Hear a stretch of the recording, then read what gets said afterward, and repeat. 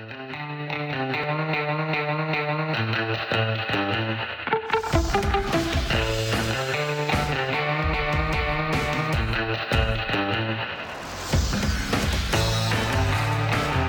don't know, Kevin Barker, if you would call this the second notch in the belt for the Toronto Blue Jays. Probably, I guess, getting into the playoffs or clinching a playoff spot on Thursday night was step one. Clinching home field advantage last night was step two. That is indeed what the Toronto Blue Jays have done. They beat the Baltimore Orioles 5-1 in a rain-shortened game last night. And then I presume most of them found a place to watch the Detroit Tigers beat the Seattle Mariners 4-3. So the Jays will be the home team in their first round playoff series, best of three starting Friday. Still to be determined, of course, is who they will face, whether it's the Seattle Mariners or the Tampa Bay Rays. And the Rays have 2 games left, and the Mariners have 3, including a doubleheader today against those Detroit Tigers. So, Kevin, the Jays have home field advantage in the first round. I've always been kind of a skeptic of home field advantage in baseball. It's not a game of flow, unlike hockey or basketball. It is good to bat last. Mm-hmm. Doesn't hurt. I know that.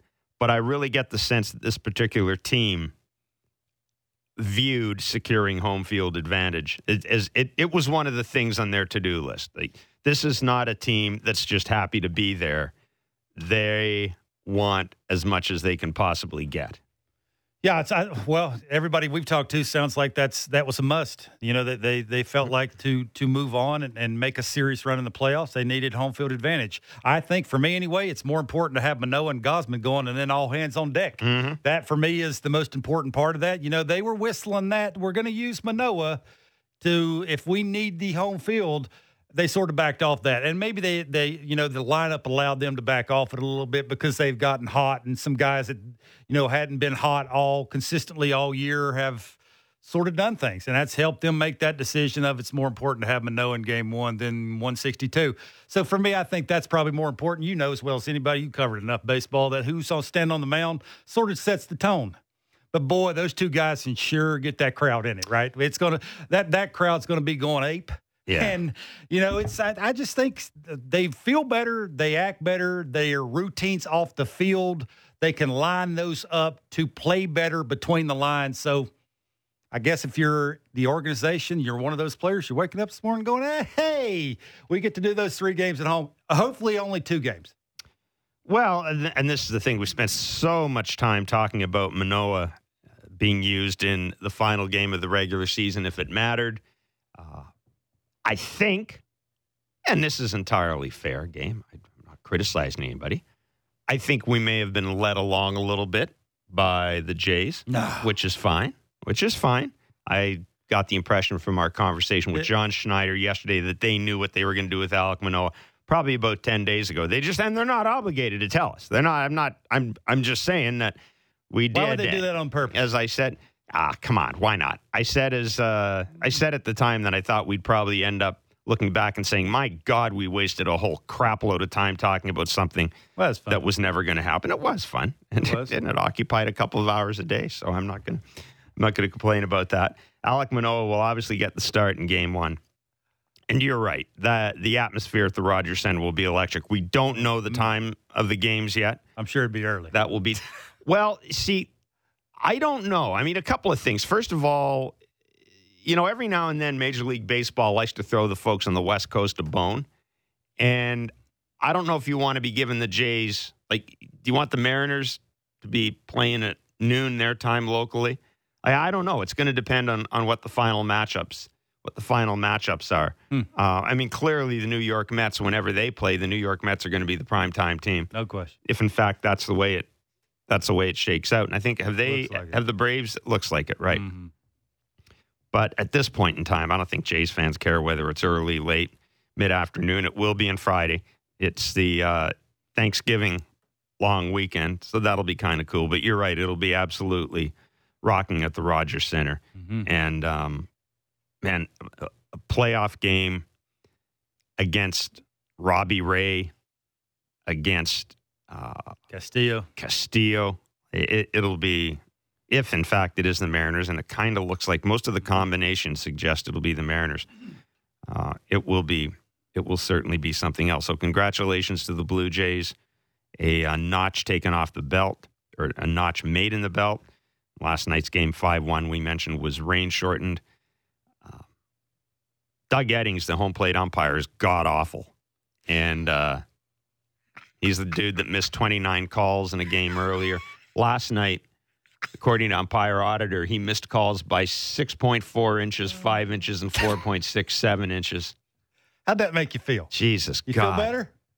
But my point is this. I will credit the umpires with one thing and one thing only. They got that freaking game in. They got that game in. That was the most important thing, was that they got the game in. And they did a good job of making sure that it got through 5 innings before they threw the tarp down. And so, yeah, thank heavens for small mercies in that regard. Talking points out of the game, Kevin. Vladdy hit a home run. Teoscar stayed hot. Whit Merrifield, 3 for 3, 2 RBI, a run scored on a very, very alert play in the bases. Mm-hmm. I mean, we talked about this yesterday. Santiago Espinal, we think, will play one of the 2 games left in the regular season. No clue yet about Lourdes Gurriel Jr. He kind of said yesterday that if he is ready, it would likely be to pinch hit. Mm-hmm. I don't think he makes the roster if that's all he can do, frankly. I mean, that's from where I am right now. I think whoever's healthier between him or Espinal makes the roster. But yeah, there's not too many lefties on either one of those teams that are going to pitch late in games. Yeah. Wouldn't make a ton of sense if that's all he could do was to. So I'm with you on that. Yeah. But Whit Merrifield, I mean, we talked about this. He's got, last night, the bottom of the order. Now, I asked John Schneider about this. On base 7 times. The 7 and 8 hitters were on base 7 times. Tapia and Merrifield. And I think the reason that's so important is, if you look at the bottom of the order, we know that teams manage games and manage their bullpens. They look for pockets to put relievers in. We've talked about this team does not have a lot of left-handed bats. But, man, if Tapia is continuing to hit and you've got Merrifield there. Yep. And he continues to hit, that's an issue. That's an issue for Scott Service or Kevin Cash. If you're John, how do you handle your lineup the last couple of days? Do you play him? Do you give him a day off? How do you handle that? I've got to see. First thing I have to see is, and I'm operating under the assumption that they know who the pitchers are.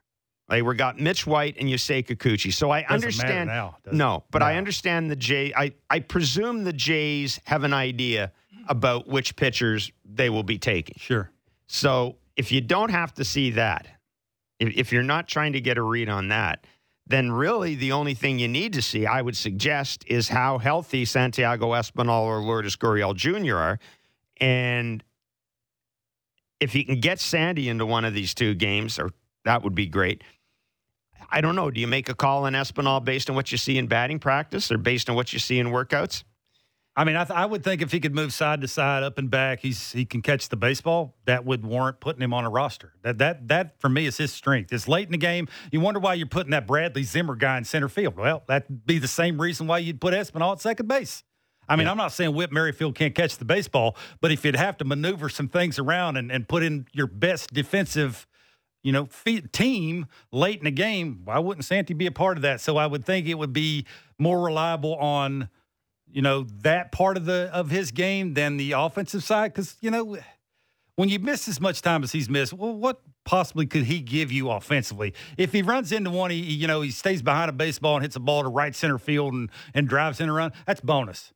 He's on the team to catch the baseball, especially this time of the year. So I would think he would be one of the guys you would bring. Now, the Gurriel thing, that's interesting. How important is he as a threat? That for me is the only question, right? Is for him to actually be sitting over there and a manager go, hey, that guy's over there. Maybe I don't throw this guy. I'm not saying that a lot of, or most managers would do that, but if I was managed, that would at least give me something to think about, and I would actually think about it an inning ahead of time, right? So that would maybe be a part of that too. But look, those are small parts of it. It's. I think they basically got their team where it should be. It's just now who's healthy and who is the healthiest. That's who's going to make the team. Because we started the season thinking about the lineup was going to take them where they ultimately are going to go. Do you feel that way anymore? They're going to help. But for me, it's the dude standing on the mound. And right now, I just think all those guys, for the most part, are healthy. Sounds like Gosman's fingers, they're going to super glue it, and they're going to put as much whatever laser they have to put on it to fix it and get it raring and ready to go. So, yeah, I think if you're a Jays fan, if you're on that team, if you're in that organization, man, you got to be happy. Everything's lining up. Everybody's healthy, and everybody's raring and ready to go. I mean, the fact of the matter is you're playing your best baseball at the most important time of the year. Well said. Really? Yeah. And even, Bo is still in that role. Guerrero is starting to, I shouldn't Hit say homers, get the ball in the air. This we said we wanted. With this lineup, I want Guerrero to play good defense and hit a home run. 1 for 4 with a home run. Play defense. I'm happy with it. Teo has come to life. Probably some concern about Matt Chapman, but that's okay. That's okay. You can work your way around that. We mentioned the bottom of the order. Tapia, Merrifield, and of course, Danny Jansen. Mm-hmm. You throw Danny Jansen in there. Yep. And the bullpen, I don't know if there's been a time in the last, maybe even going back to 2015. I don't know if there's been a time where the bullpen has been this orderly. It's just, you got options. Yeah. You've got guys in roles. I'm trying to think back. I'm sure in 2018, 2019, there were times where the bullpen was as ordered as this, but I don't know if it's ever been as effective top to bottom as this since 2016. Let me ask you, out of the guys that matter, who are you worried about? I'm not worried about anybody. There it is. Like, who would you be like, not worried about anybody. You got to massage that around. You got to make sure he's not throwing the meat of the order. No. Is there anybody like that? Romano's rebounded. Jimmy Garcia's the one guy that I think you have to be a little careful with, but I think the Jays understand that, and I think they can manage their way around it. He's pitching the 8th inning no matter what.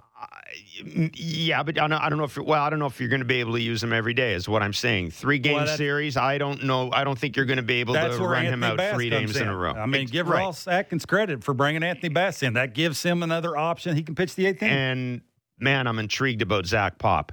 As well. That's 6th and 7th inning. That may not be 8th inning, but I'm with you. Like, you get 3 righties in a row. I love. Because you got some righties top of the order with Seattle that he might fit a little perfect too. They're not familiar with him. The power sinker at 99. 99 plays his time of the year. I like him and Simber kind of giving different looks as well. I think the bullpen is, and Tim Mays, to me, is going to be one of the keys of this series. Unless they add, even if they add another left-hander, if they add Matt Gage, which I can't see him doing, although he is on the taxi squad. Trevor Richards and David Phelps, we don't even talk about. So they sort of got those two guys on the back burner. You can do whatever you want to do with them. Yeah, right? And of course, you'll have Jose Barrios as well in the back. Well, no, but I mean, if something happens and you need to go, if something happens and you need somebody in the 4th or 5th inning. Yeah, I'm with you. Clean inning, you'll go with Barrios. I mean, that's 4th or 5th, you may be going with Richards. 2nd or 3rd, you'd be going with Barrios. What'd you make of Barrios' game last night? 6 innings pitched, 3 hits, 1 earned run, 5 strikeouts. Pitched in and out of trouble. I like the fact that he finished off some batters. I love the fact that the curve was that good. You talked about that last night in Blue Jays talk. 10 called strikes, 5 swings and misses.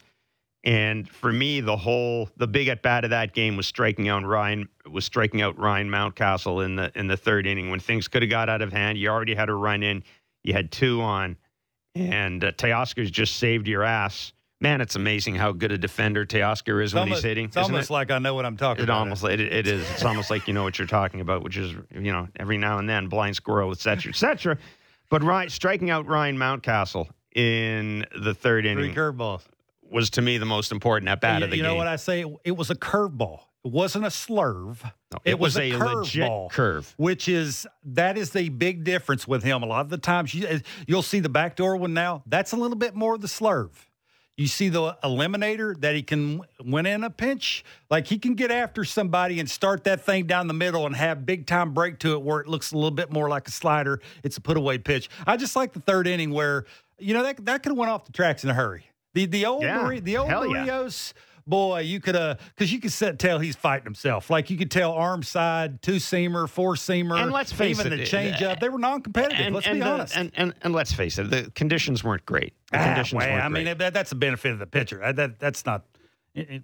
He should be able to sometimes with a guy who has been around as long as Barrios has been around, should be able to self-correct quicker. That's the thing for me. Off season, you asked me after the game last night when we were doing the show, what could he do in the off season? I'm not sure there's a right answer to that because there's so much, and it is obviously about fastball command. I mean, the hitters are hitting like around 330 off the heater. I think it was 336 or 339. That's heavy. Yeah.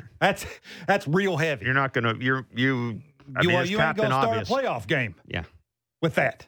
So that for me is the offseason. How do you fix that? That's the one thing. Forget about the curveball, because if you fix that, all of a sudden, if you can locate that to a couple of quadrants of the strike zone, now your curveball, Jeff's going to be better because you're pitching ahead all the time. Right. He faced 24 batters and only threw 14 strike ones. He had 5 3-ball counts. That's why you saw the 91 pitches and the 58 strikes. That's not good enough. Like he was good enough to give them a chance to win the game, which is the most important part of it, because at this time of the year, that's what you're trying to do as a starting pitcher. But I just don't know why I expect better from him. Maybe the expectations coming into the season are too high on him. No. I mean, maybe not a 6 ERA. No. But maybe they're just – maybe I'm to blame that I expected a little like a 3.5 ERA. No, we all – and I might be a bit stiff for him. We all did, Kev. I listen, I'll put my hand up. We all expected more out of Jose Barrios. I mean, that's the Jays sure did. That's why they gave him that big contract. We expected, you expected 200 innings. You expected the possibility of a quality start every time out, at least a quality start. And I with the stuff that he has, I have been shocked at the number of times he has been unable to get out of trouble. The stuff is good enough. The repertoire is good enough that he should be able to get out of trouble. And you made a point very early in the year when he was scuffling as well. The fact that he's still a mechanical work in progress at the end of the year drives you nuts. Yeah, you have to have a pitching coach to run out and tell you to move around on the rubber. Now, he didn't abuse that, but he was moving enough to try and get it started on the plate. It's October 3rd. That, for me, is like it's eye-popping. I just don't understand it. I just don't understand this guy that's been around this long who just – when you watch Manoah, who who can self-correct on the mound, do it one time and be like, I know what I did, I'm not going to do it again. Yeah. It's very confusing for me. So in the offseason, when you're Barrios and you're looking at yourself in the mirror and you're talking to Petey, what do you start? That's the question. Is where do you start and how do you refine it so well that when you start going south with it, how do you get it back quicker? That's the one thing for me in the offseason that needs to be corrected. And hopefully for Jays fans, you got him another 6 years. You got it, and he's got his one mulligan already out of the way. He'll be. You know what? He'll be again. This gets back to the same stuff I was saying about Bo. I just trust the athlete, and I just trust the guy. I think I trust Jose Barrios. Yeah, that's because Bo turned his season around. Has Barrios done that? No, but can he come back next year and be really good? Can he be the Barrios he was in Minnesota? Really good? What's really good? I mean, a 3.5 or 4 ERA. Has he ever had a 3.5? No, but I'm saying give the Jays a chance to win, get some strikeouts, give them innings. That's what I want out of him. I want innings. I want innings out of him. Because Manoah is going to be my stud. I want to know what you're getting from him. That's what I want. Well, That's what I want. When he goes to the mound. Let's look at Jose. You sort of know what you're going to get. Let's look at Jose Barrios' career. Let's just look at Jose Barrios' career right now. Don't go deep in his career. No. Go last couple of years. I'm looking. His 162 game average is 34 starts. His ERA is 4.05. His WHIP is 1.254. That's over 7 years. All right. This year, his WHIP is 1.419. That's like a freaking exchange rate. His whip is 1.419, 172 innings. Last year, he pitched 193rd innings, a whip of 1.063, an ERA of 3.47. That's with both Toronto Too many walks, too and much Minnesota. contact. His career with Minnesota. Punch outs. What's it say on there? His career with Minnesota. 139 strikeouts in 2017, 202 in 2018, 195 in 2019. Last year, 204 combined. This year, sorry, no, let me rephrase that. Yes, last year, 204 combined. This year, 149. So we're looking at a guy, essentially, Kevin, who should be, let's say, around between 3.65 and 3.85, 3.9 ERA, probably a whip of about 1.19-ish, maybe a little less. But a guy that, I got to get 200 strikeouts from the guy. Can I ask you a question? How come we saw 94s and not 96, 97 last night? Can you explain that to me? That I don't know. I mean, that's 49 with rain. It's 49 with rain going to eliminate 3 miles an hour off your heater? I mean, now 97, remember his last start? Well, he had that, but at least it was 96, 97. We saw that a couple of times. Remember how excited we were? Man, how would that look out of a pen if you have to use him? Where was that at yesterday? That for me, with the fastball velocity, with the location of the fastball, with not being able to get it back on the tracks. I mean, I got some faith in him that next year he'll have a better season. I just don't know what that better is going to look like. He's a solid 3 now. He's not a number 2 for me. He's pushing a 4. He is going to have made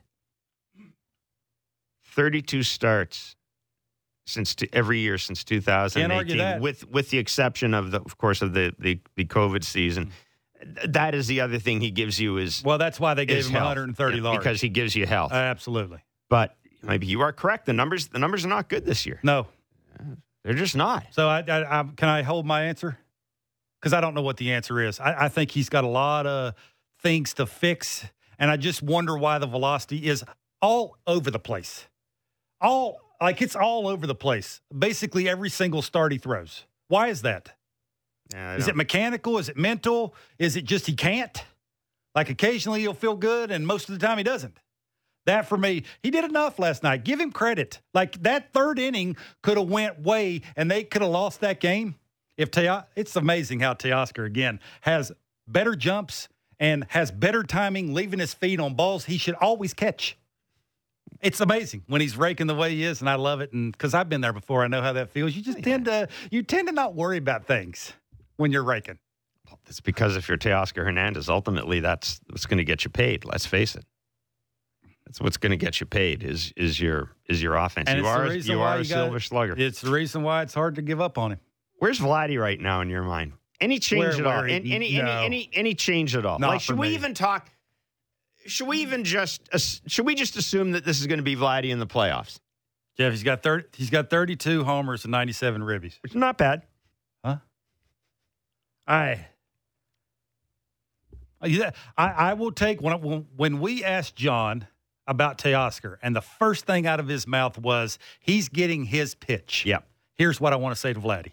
If you can take the one early in a count that's middle in or in off the plate or away off the plate to get that one right down the middle like he did yesterday and have the nice little finish and you release his top hand and do the pronating and just hold his pose and look like a statue. It was beautiful, right? He's just holding it there. Yeah, if he can take the close ones and force them to throw the one down the middle, we will see the 32 and 97. The question is, can he do that? That's my answer. Because in the playoffs, you know what they're going to do, and they're good enough. That's why they're in the playoffs. They're going to make it look like a strike, and it's probably not going to be a strike. So it's going to tunnel off the plate. Can he take that one to get the one that's right down the middle? And if he can, because, look, there's no question. He hits balls like no humans should be able to hit a baseball. But it's just that John Snyder said about Teoscar. Can you lay off the one that's down and away? And I think we saw Teoscar in one of the at-bats with a couple of guys on base where he was chasing, and he looked like the Teoscar of 2 weeks ago. That's this time of the year, and I'll continue to say this to you, it's not mechanical anymore. It's not you need to run over and look at the iPad. You should know everything you need to know about your mechanics. Now it's all about what you're swinging at, and probably more importantly, what you're not swinging at. Because you need to get away from the pitcher's pitch. How do you do that? You take that close one to get that one right down the middle. And most hitters that are really good, like Vladdy, like Teoscar, like Whit Merrifield, are not going to miss those. So in the playoffs, that's what I said, compete. And competing for me is in the playoffs is take those good ones. You know, that pitcher, he's going to make some good pitches. But can you take that? Even if it gets to 2 strikes, force them in the middle of the plate. When you force them in the middle of the plate because you got a good swing and you're talented, you're going to hit baseballs hard. So that's what I'm looking for. We're going to get a national perspective on the Jays and their postseason hopes in the 11 o'clock hour. Alex Avila, MLB Network analyst, former MLB catcher, will be along, and Ryan Spilborghs, host of Loud Outs on MLB Network Radio. His Twitter handle always makes me laugh. It's SpillyGoat19. Ryan Spilborghs will join us, so we'll get a national perspective on the Jays. Caleb Joseph will be part of our Blue Jay Central coverage in the postseason. He'll join us next. It's Blair and Barker on Sportsnet 590 The Fan, Sportsnet 360, Apple, Spotify, wherever you get your favorite podcasts.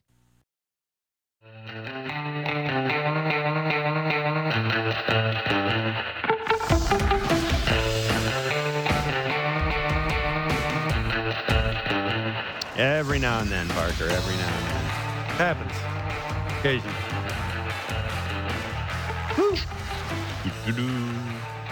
Alex Avila of the MLB Network joins us at 11 o'clock. Ryan Spilborghs. Catchers everywhere. Got catchers coming out of our yin-yang. How come we never have a first baseman on this show? Well, did Tabby play first base at some point? When's Tabby been on the show? He's been on. This year? We've had Carlos Pena, first base, right? Pena was first baseman. Yeah. Way to pay attention to your team. We must have had... That's it, buddy. Man. Oh, come on. That's it. Name another one. Buffo? He's on the phone. I get, yeah. Yeah. Catcher. We seem to think that catchers know everything. They make good managers, don't they? That's what I've been told. I think I've had a couple that were, so I disagree with that. I mean, most of the time, I would think. Snyder's good. Siddle would be a Caleb. Well, we'll see. Let's not go that far. Who, Caleb? Let's not go that far. I can hear Caleb Joseph on the line. Nice. Thanks for having me, guys. Hope you guys have a great playoffs run there. See you later. We love you. You know it. We love you. We absolutely we love you. You know that. Oh, yeah. How important is it that, these dudes, you were on the field when they celebrated in Buffalo. By the way, did you guys actually have to buy your own champagne in Buffalo? Hush. They're a big league team. In the minor leagues, you did. That's true. No, that's true. Yeah. Because of COVID. Because of COVID. You guys had to buy your own champagne. Oh. We did. It was a covert undercover operation. I'm very proud of myself for organizing that because we spoke to some of the higher ups and they said, look, we can't have a celebration. MLB has really discouraged us from doing that because of close contact. We can't be a part of it. If we're involved, we're going to get in big trouble. And I said, well, this is important. We have to do this because you never know if you're never going to do it again. And that's the whole point. That's the fun part of celebrating. That's where the memories are made.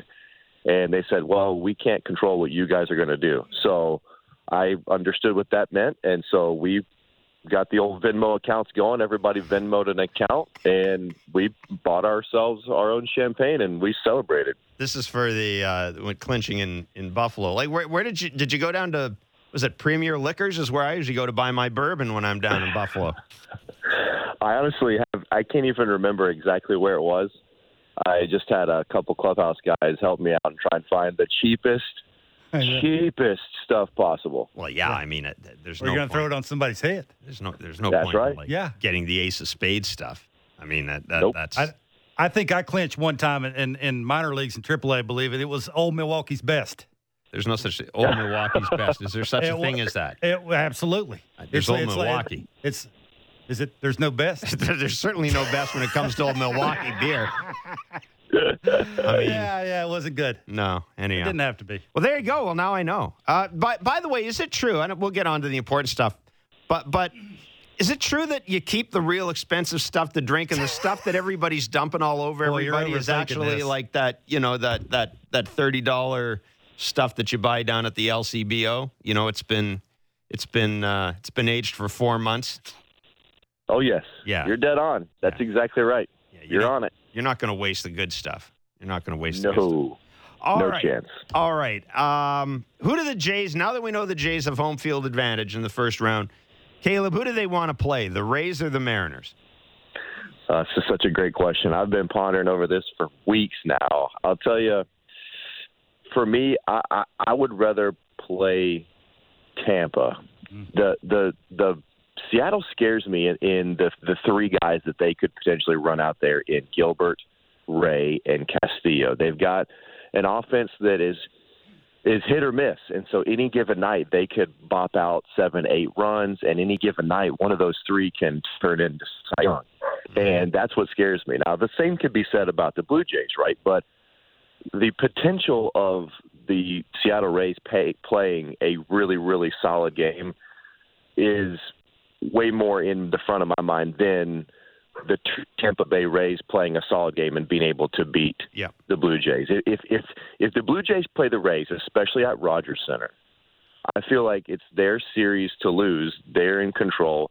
They're going to face some tough pitching, absolutely, but I feel like it's them versus them. Whereas if they play Seattle, I think there's a chance where they could get beaten by some talent. Does that make sense? Absolutely. Yeah, no, I'm with you 100%. I know everybody lives in the fear of the Tampa Bay Rays in the city, and I mean, I'm one of them. The Rays. There is a thing about the Rays. There's no doubt about it. But this year, and even though they're going to run out McClanahan and now Glasnow in Game 2, this year I just think the Jays. I think the Jays have a bullpen that can match up against the Rays, and that to me is what it has always come down to with the Jays and the Rays is who is going to out bullpen the other team. And I think they can do that now. Seattle, I got memories of the fact that Seattle basically took the Jays out to the woodshed this year. That's right. all I remember about the Seattle Mariners versus the Jays. 4-game sweep in Seattle, and the addition of Castillo, that really solidified a lot for their starting staff. And we're not even talking about a Kirby Yates over there that's a really talented starting pitcher. I'm just not scared of them, especially at home. Now, if you said you got to go play 3 at the Trop, I probably would flip my stance. Something about that place is real, but home field advantage with the fans in Toronto, I think it's a big advantage. And I remember playing in the 2016 wild card in Toronto. The atmosphere was literally unique. It was unlike anything I had experienced, especially with the dome closed and one game on the line. It was electric. I remember when Edwin hit that ball, I promise you, I felt like the stadium was actually moving and shaking. And it was actually a bit scary because you're going, this thing is old. You know, this isn't a spring chicken stadium. This thing could collapse. It was that electric. So I'm sure ownership appreciates that. Thank you. No, I'm serious. I mean, it was like, oh my goodness, like we're all going to die in here. But, I remember a fan in left field, you know who wouldn't have died, though? You know who wouldn't have died, though? Zach Britton wouldn't have died. Oh, yeah. I'm sorry. That's too... He was in a perfectly safe spot down there in the bullpen. Exactly. Nobody was going to reach him down there. I'm sorry. That's my gratuitous Buck Showalter shot. Yeah, you have to. It's the joke that never ends. How much do you read into how a team finishes the season? Tampa Bay 3-7 in their last 10. They've lost 3 in a row. Seattle's 5-5 and lost 2 in a row. How much do you read into that, or does it matter? I'd love to say it's a great indicator of what's about to happen. You probably better than anybody, Kevin, know that it's. A lot of it's dependent on the next guy who steps onto the mound. Yep. Right. So if the Tampa Bay could be doing horribly, and if Shane McClanahan decides to put on his Superman suit, then it doesn't really matter if you have a Toronto Blue Jays team that's .850 winning percentage in their last 15 games. But I like it. I like the way that the team has been able to win. I like the fact that guys really seem like they're focusing on a lot of the details of the game. I mean, Teoscar with that hustle double in the I think it was the sixth inning of Saturday's game really kind of jump-started some things. The way that they're winning, I like the way that they're winning. So that's a good sign. And the fact that certain guys are getting hot. Talk about Danny Jansen, Whit Merrifield, even, like I said, Teoscar, certain guys starting to get a little bit hot. I like that, and I think it matters. I think it's better to be rolling with all cylinders and all cylinders firing than having 7 to 10 games where you're kind of resting guys in and out, trying to navigate some stuff. I would prefer to be rolling into it. I think there's a such thing as momentum, but it makes sense only until the next pitcher they have to face. So if they got to go up against a McClanahan or Glass now, like, it's only going to be dependent on that. But I prefer that. I'm intrigued about this. I want you to take us inside you as a catcher, and you're facing the Jays. You mentioned Teoscar. I know how you'd throw Teoscar, so I'm not going to ask you what you'd throw him. But with Whit Merrifield, I want to ask, if you're catching and Whit walks to the plate, say last night, with a couple of guys on base, how would you throw him? Like, what would you throw him? How would you try and get him out with this Whit that you're seeing now? This is the Whit that I played against for 5-6 years in Kansas City. Everything about it looks just like kind of the Whit that is going good. He can pull a breaking ball. He'll kind of fist a jam job fastball in the inner half. He can lay off some tough pitches. He can square up some difficult pitches. This is the Whit where, honestly, you hope you have a sinker guy. And what I tried to do is I tried to pitch him backwards. I tried to throw him a little breaking ball off the plate maybe early on, and then if I had a sinker, I'd try to smother him down and in with a sinker. But he's a smart guy, and then he'd figure it out, and then he'd sit breaking ball first pitch, and then he'd go get you to right center field with a breaking ball. When guys are in these sort of roles, you just hope that there's nobody on base, and you hope it's a single. Remember facing a number of different guys that you just thought, we really don't have much of a chance because he's seeing it like a beach ball right now, and it doesn't really matter what you throw or what counts you throw it. He's just going to find a way to get a hit because he's getting them off the end of the bat. He's getting them on the barrel. He's getting them jammed, and this is what it looks like. It's kind of like Tapia. Tapia can, like we talked about not too long ago, Tapia can take a full swing and barrel it and has no idea where exactly it goes. Whit does have a little bit more rhyme and reason to his patterns. I mean, if the ball's away, he's going to go away. If it's inside, he's going to pull it. And so these are tough pitches to call. I would try and pitch him backwards, but it would be all dependent on if he chased early in the count on a first or second pitch breaking ball, and then I could get him down and in with a sinker. So didn't work very much in Kansas City because he beat the brakes off of us. Yeah.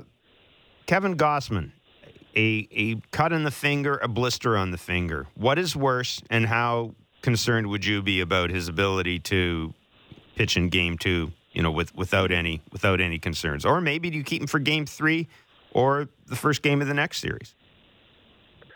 Yeah, I think he's got to pitch in the first series. Obviously, if it goes to Game 3, I was a little bit intrigued the way with all the last couple off days, the way they lined it up. They've been able to kind of line it up over the last 3 weeks how they wanted, and it's been lined up Manoah, Stripling, Gausman. So I don't know what that says. They obviously can shift people around, but sometimes organizations will set up those days late in the season as kind of they deem they might use it in the postseason. For me, it's the blister. The blister is going to be something that is tough because that goes pretty deep under the skin. And the way he throws that split finger fastball, his middle finger is going to be ripping on the inside part of his middle finger, right finger. So finger, part of skin closest to the pointer finger, and he rips off of that.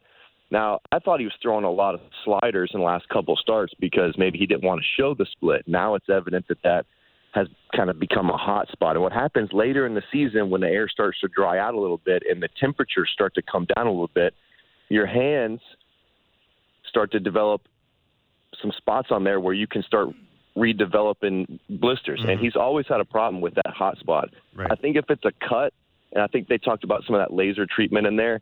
If it's a cut, it's still not good. They're both pretty much the same because remember, like Trevor Bauer, I think it was in Toronto, actually. Yeah, when he was The bleeding Trevor like Bauer a stuck scene. pig, yeah.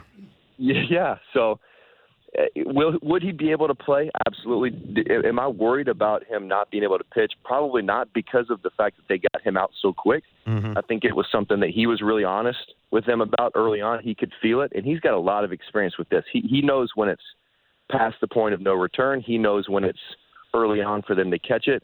And they've got so many great techniques in the training staff to really heal that up. But for me, I think it'd be awesome if he could go Game 3 because I kind of like the matchup of Manoah, Stripling, and then holding Gausman for Game 3. I mean, if Tampa Bay is going to use Glass now, McClanahan, that leaves a pretty big advantage for the Jays, I would think, in Game 3 somehow.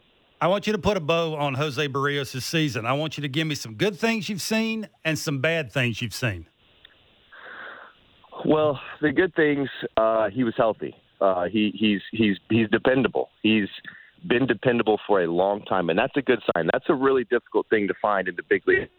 You can go out and make 30, 32, 35 starts a year. Really important. The fact that he hung in there and he was able to heartbeat that season in terms of being able to come back and have a lot of bright spots in terms of 6 runs, just like last night's start. Looks pretty vintage Barrios there. The fact that he can go out, spin the baseball, attack with the fastball. I like that he was able to go out this entire season and show that he can be what he is. It's not a total waste. What does scare me about him is a lot of the spin rates are down, and I don't know what that is. I don't know exactly why that is, but the fact that breaking ball showed up and then didn't show up and showed up and then didn't show up is kind of scary for a guy who is, for the most part, had that breaking ball in his back pocket whenever he wanted it. And I think that's why we saw the ups and the downs and the ups and downs. And again, like I said, it was just kind of like a heartbeat monitor, boop, up, and then everything's fine, and then down, and then boop, up. And they were very violent streaks for Jose this year. And that's what kind of scares me a little bit. But I do think that he's going to continue to figure out how to have that spin more and more often, because if he doesn't, it's going to be really difficult if he sticks to the same type of usage to really pitch with 2 pitches. I like the fact that he used that changeup as the season progressed. I thought that was a huge pitch, and he pitched inside a little bit later in the season. I think that's a huge pitch. If you're not going to have that really, really high spinning breaking ball, you got to find ways to navigate around certain hitters. And sometimes it's going in, sometimes it's using a different pitch. And I like the way that he was able to figure that out as the season progressed. Should the Jays consider carrying 3 catchers? And what would be, for you, Caleb, the determining factor? Understanding that we're led to believe that Santiago Espinal will likely play in one of the 2 remaining games. Don't know about Lourdes Gurriel Jr. Lourdes apparently said yesterday that he thinks he will at least be ready to pinch hit. I don't know if I can afford to take a guy on the roster who I can only use as a pinch hitter, especially if he's a right-handed hitter. I know he's Lourdes Gurriel Jr., and at one point he was carrying this team. But how do you think John plays this out going forward? And is it matchup dependent? Do we need to wait and see who they face? I would think so. They've played a lot of the season, especially out of the bullpen, as matchups. And if they feel like they might have some really nice matchups out of the bullpen, it might push them to carry a different set of guys on the offensive side. For me, if Lourdes can go, he's on. And for me, the team they have right now is the playoff team. Sub in Espinal for Zimmer? Espinal for Moreno. Or Moreno, I'm sorry, yes. And then Lourdes for, goodness, I'm drawing a blank on the name. Gotta my be goodness. Zimmer, doesn't it? No, infielder, Otto Lopez. Oh, Otto Lopez is on the roster. Right, Otto. I forgot about. Yeah. Right. Otto out. Those 2 guys in, Moreno out. And then, quite honestly, now you got 28 guys for 26 spots. For me, I'm taking off Mitch White and Kikuchi. That's my roster. Yeah. So I know a lot of people are wondering about Biggio Zimmer. I just think the way they've used them, for me, those two guys are out, and that's the roster. If Lourdes can go. If Lourdes can't go, then I think you carry a third catcher in Moreno, obviously. Yeah, but they haven't been burnt. They haven't been burnt by it not having a third catcher this entire season. And when we spoke to him last week, he indicated that he probably felt comfortable with just two going into a playoff spot. Yeah, that is a good point. You would be using a guy or adding a guy who really hasn't played for almost 3 weeks. And, as my friend Mr. Barker points out, third catcher. Do you, right now at this stage of his career, want him putting the fingers down or pushing the buttons for Jordan Romano in the 11th inning of a game because you've had to empty your bench? That's something you really have to think about because, as Alex Anthopoulos always tells us, when you put a postseason roster together, there's no point having somebody in that roster that your manager isn't going to use or doesn't want to use. And that doesn't mean that that doesn't mean that he's not a better player than the guys who are on the roster. But if John Schneider has a use for Bradley Zimmer and kind of doesn't have a use for Gabriel Moreno, the question is, why do you carry the guy, right? It's that simple. Right. That's it. It's about trust and how it fits into the game plan. I mean, I've seen a lot more of Zimmer, Bradley, and Biggio than I have Moreno. Yeah. And that just kind of tells you, I mean, they're trying to win those games in September. I could be totally wrong. Maybe they carry Moreno because they're scared about getting caught with their pants down with only two catchers and one of them DHing. But I just like the way that they start pinballing moves with a pinch hit, then a defensive sub, then a pinch runner. And I just think that they're better off with the 26 guys they have right now. Yep. Like we said, sub in Gurriel and Espinal, and then take out Mitch White and Kikuchi, and that's your roster. For me, that's it. But again, I'm just trying to base that off of what I see and how they have been using people in games where they really want to win them. Caleb, really good of you to do this. Look forward to seeing you in a couple of days at the ballpark, my friend. Thanks as always. Travel safely. Thanks, buddy. You got it. All right. See you guys soon. Absolutely. Caleb Joseph. He'll be part of our Blue Jays Central coverage on Friday. The Jays have home field advantage. Friday, Saturday, Sunday, best of 3 at the Rogers Center against either the Seattle Mariners or the Tampa Bay Rays. The Mariners' magic number to clinch the second wild card spot is 2. Keep in mind, though, that the Rays do, in fact, hold the tiebreaker over the Mariners. Kevin, I think we talked. I'd rather see the Rays here against them, wouldn't you? I don't think it matters. All right. I mean, I think the goal was not so much worry about who you're playing, where you're playing them. Yes. And I think that's more important to this organization and to their team behind closed doors. They're telling you basically, without telling you, that it's very, very important. And they've gotten that. So now you got everything lined up. Now it's just keeping a couple of guys healthy, getting them healthy for the couple of last games that you have left in the regular season so you can hit the ground running. And Manoah is doing Manoah things in game 1, and hopefully you win that. And you can sort of figure out how you want to go about game 2. I'm not a fan of pitching Stripling in game 2. That's just me. I think if you win game 1, you want to step on the neck as soon as you can. You don't want to give him any life. The better pitcher is Gausman.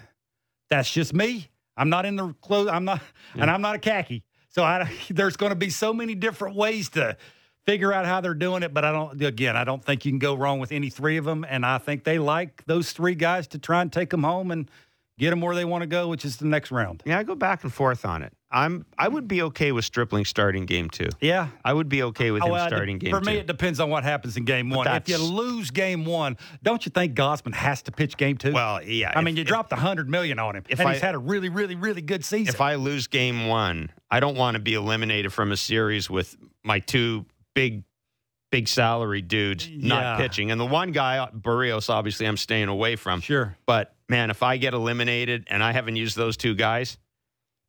And he's on extra rest. Yeah. I mean, I guess the cut, you could almost use that as I saw him throwing a football in the outfield yesterday, so it seems like, was it yesterday? Yeah.